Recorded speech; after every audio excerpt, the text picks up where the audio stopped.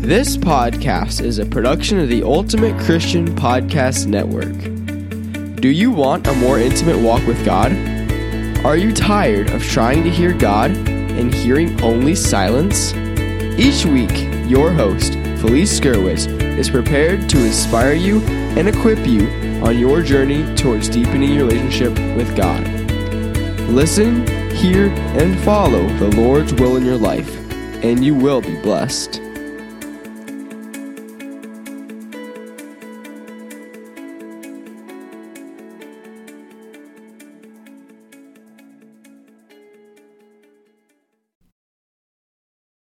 In the Lord's Prayer, we recite the words, "Deliver us from evil, now and at the hour of death." But what does this mean to us? As Christians, we avoid evil as much as possible. But that doesn't mean we aren't tempted. In this podcast, we will discover the Scriptures do more than just warn us, and what we can do to minimize the attacks of the evil one and to combat them. Welcome, everyone. My name is Felice Skirwitz, and this is episode 275, Deliver Us from Evil. You can find the show notes for today's episode at A Few Minutes with God podcast. Well, sin can paralyze us. We feel under attack, and in some cases, it's difficult to break out of this hold. We live in a culture of self-indulgence, instant food, easy access to things most countries can only dream about. We can get on the internet and buy things and even have them delivered the next day. Yet we hear that in this world of plenty, that many people feel empty and alone. And maybe as you listen to this, you're struggling. You're struggling in some way financially, or you're struggling spiritually, or maybe you just feel empty. And that is why so many people are drawn to the prosperity scriptures, such as Jeremiah 29:11, and what's not to love? For it states, "For I know the plans I have for you, declares the Lord, plans to prosper you and not to harm you, plans to give you hope and a future." And amen to that. Yes, God wants to give us all of those things. I heard a talk recently, and I just came back from a convention that was so blessed. I needed that. Almost like getting plugged in again and getting renewed and restored. And in the talk, one of the speakers shared that he doesn't like to use the word hope indiscriminately because there is hope in the Lord. There is hope and a future where the Lord says, He has plans to give you hope and a future. And he said we should only have hope in the Lord. And that is so wonderful. And we need to focus on that. And when I was looking at the other podcasts that I've done on combating evil, I found several. And one is Resisting Evil. The other is entitled Evil Tactic. And then I wanted to add Drenched with Joy. So those are some that I would recommend as a companion to this one, because I can only touch on the topic, and that is that the Lord does want to shower us with an abundance of grace. But often we have our hands firmly in our pockets, or we sit with our arms crossed. We crave prosperity, but we realize it isn't that easy to receive because of all the blocks we place in the way. And what do I mean by that? Well, so many times we're not sitting around actually or consciously thinking that. But God knows our hearts, and often we are found lacking. God wants to bless us. He wants to heal us. He wants to restore us. Yet it is up to us to be open to that. Lord, your will, not ours. Deliver us from evil, Lord, as you will it to be. That should be our prayer. And it's difficult, especially when you're struggling. I remember thinking every time I had this insurmountable problem, Lord, please just take this away from me. And one of my friends shared, but you know what that cross is. You don't know what the next one is going to be. And in this life, we're always going to have some cross. Some may be minor and some are bigger. But this is not heaven, unfortunately. And when we talk about delivering us from evil, remember the evil one has no power over us. We are baptized, and if you are baptized, then you've already been claimed for God. And He knows it, but He can still torment us in so many ways. The gospel message is not for the faint of heart. In Psalm 9, and read all of it, but I'm just going to read an excerpt for you here. The Lord will judge the world with justice, and that's the gist of Psalm 9. But it starts out, I will give thanks to the Lord with all my heart. I will tell of all your wonderful deeds. I will be glad to exult in you. I will sing praise to your name, O Most High. How beautiful is that? Jesus is the Lord. He came and lived among sinful men at a time that they yearned for a Messiah. These people, most of them, did not recognize Him, even with all of the miracles that were happening. Jesus cast out demons, yet the people of the day said, well, you're only able to do that because you're evil, and you're casting out evil because you're evil. Whatever were they thinking? This is what we would call faulty thinking today. In the Gospel of Luke 11:15 through 26, we read that people were complaining about the Lord. They said Jesus cast out the ruler of demons, but the only way He could do this was because He was evil. In verse 17, Jesus answers, but He knew what they were thinking, and He said to them, every kingdom divided against itself becomes a desert, and a house falls on house. If Satan also is divided against himself, how will his kingdom stand? And then in verse 20 we read, but if it is by the finger of God that I cast out the demons, then the kingdom of God has come to you. When a strong man, fully armed, guards his castle, his property is safe. But when one stronger than he attacks him and overpowers him, he takes away his armor, in which he trusted, and divides his plunder. Whoever is not with me is against me, and whoever does not gather with me scatters. And that, my friends, is the crux of the issue. Whoever is not with God the Father, God the Son, and God the Holy Spirit is against Him. There is no time to be lukewarm. Lukewarm will not only get us in trouble, but it will allow evil to come back with a vengeance. It was difficult for the men then, as well as the people now, to give Jesus the credit, to believe, and to turn back from sin. The really scary part is while the demon was expelled from the man, not only did he come back, but he brought his friends. It says, the return of the unclean spirit, verse 24 through 26. When the unclean spirit had gone out of the person, it wandered through waterless regions looking for a resting place, but not finding any, it says, I will return to my house from which I came. When it comes, it finds it swept and put in order. Then it goes and brings 7 other spirits more evil than itself, and they enter and live there, and the last state of that person is worse than the first. Spiritual warfare doesn't take a break. Those who get free of addictions or free from evil need to change their lifestyle to maintain that freedom, to turn to a life of prayer and a sacramental life.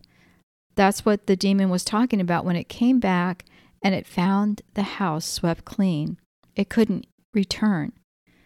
But then it brought back even more evil, even more temptation. We are made as a spiritual vessel for the Holy Spirit, and it is not only filled by the Holy Spirit, it gets filled by other spirits if we leave our life empty. One thing I wanted to point out was that Jesus said in verse 20 of Luke 11, so 11 verse 20, but if it is by the finger of God that I cast out the demons, then the kingdom of God has come to you. And so That reminds me of something my mother used to say. My mother used to say that evil is this tiny little speck and God is like the whole ocean. And when you put it in perspective, it should fill you with hope. It should fill you with the hope of God. Even as Christians, the lure of understanding or knowing the future is prevalent in our society. 2 years ago in New Orleans, I was there for a conference, and we visited St. Louis's Cathedral. The church had this high metal fence in front of it, and I thought, wow, that's really strange. But little by little, as we were walking in that area outdoors, I saw that people were coming with tables and wearing strange and colorful garments and head turbans and all kinds of stuff, and they were setting up shop. Where? Right in front of the church, in this public space. Who were these people? Well, they were sellers of evil. They were fortune tellers and palm readers, to name a few. There were people who were walking around taking a tour by people who were telling them about the ghosts that inhabited many of the buildings that had been seen in recent and past years. We hear in Scripture that where there is good, evil abounds. And you may think I'm exaggerating, and you may just say, oh, Felice, that's just not real. And people have their fortunes told, and they know it's kind of a joke. But just ask any exorcist, and they will tell you, no, evil is real. Have you ever heard of the movie The Exorcist? That was on many, many years ago. And one of the priests that I listened to, Father Alar on YouTube, he said in seminary they read the actual case, which was even worse, he said, than the movie was. And I didn't see the movie, nor did I read the book. But that child was possessed by playing the Ouija board. And so that's just a given that those who do exorcisms, who are involved in, that kind of a thing, know that activities such as seances and mediums and Ouija boards and tarot cards, these are all gateways that allow people to embrace evil without even knowing that's what they're doing. They're thinking, oh, it's not really real. It's just a game. It's just pretend. And they are allowing evil to come in. Evil does not have power unless we give it power. And God is greater. He is almighty. He has dominion over evil. And who will we serve? Remember, in the scripture verses, what did Jesus say? In verse 23 from Luke 11:23, whoever is not with me is against me, and whoever does not gather with me scatters. We have to remember that. And we don't need to be afraid, but we need to be vigilant.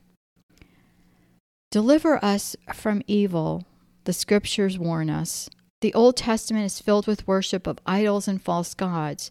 The true God, the creator of heaven and earth, gave us warning after warning.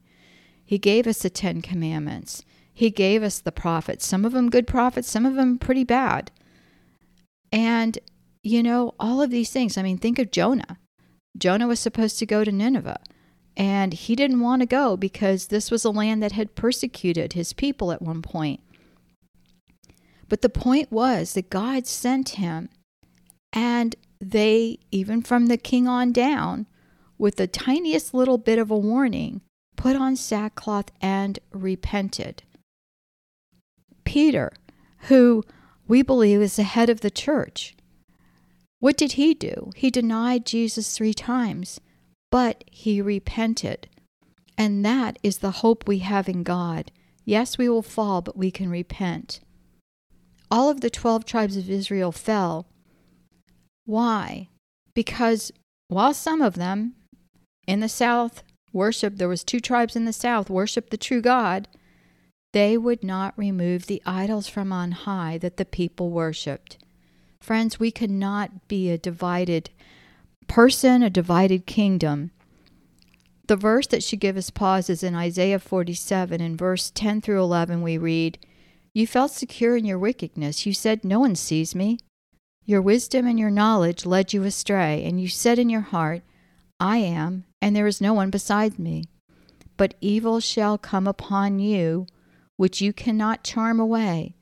Disaster shall fall upon you, which you will not be able to ward off, and ruin shall come on you suddenly, of which you know nothing." Again, giving evil permission. Leviticus 20, verse 6, "If any turn to mediums and wizards, prostituting themselves to them, I will set my face against them and will cut them off from the people." How many more warnings do we need? We want to be delivered from evil, and there's 5 easy steps. The first is to renounce your sin and ask the Lord to call what your sin is to mind and rebuke these sins in the name of Jesus. The second is to renounce any permission you may have given the evil one to enter through sin, and that's doing a spiritual warfare prayer, which I've put in the show notes. If you're listening to this on an app, you can just scroll down and it should have the show notes on the app. The third is to claim in the name of Jesus that you are a child of God. If you have not been baptized, consider this. Pray with a spiritual advisor or a priest. If you are Catholic, go to confession and receive the sacraments often. And this is the greatest deterrent of evil. Praying, reading the scriptures, and asking for more of the Holy Spirit and confessing are the secret sauce, if you will, to avoiding evil.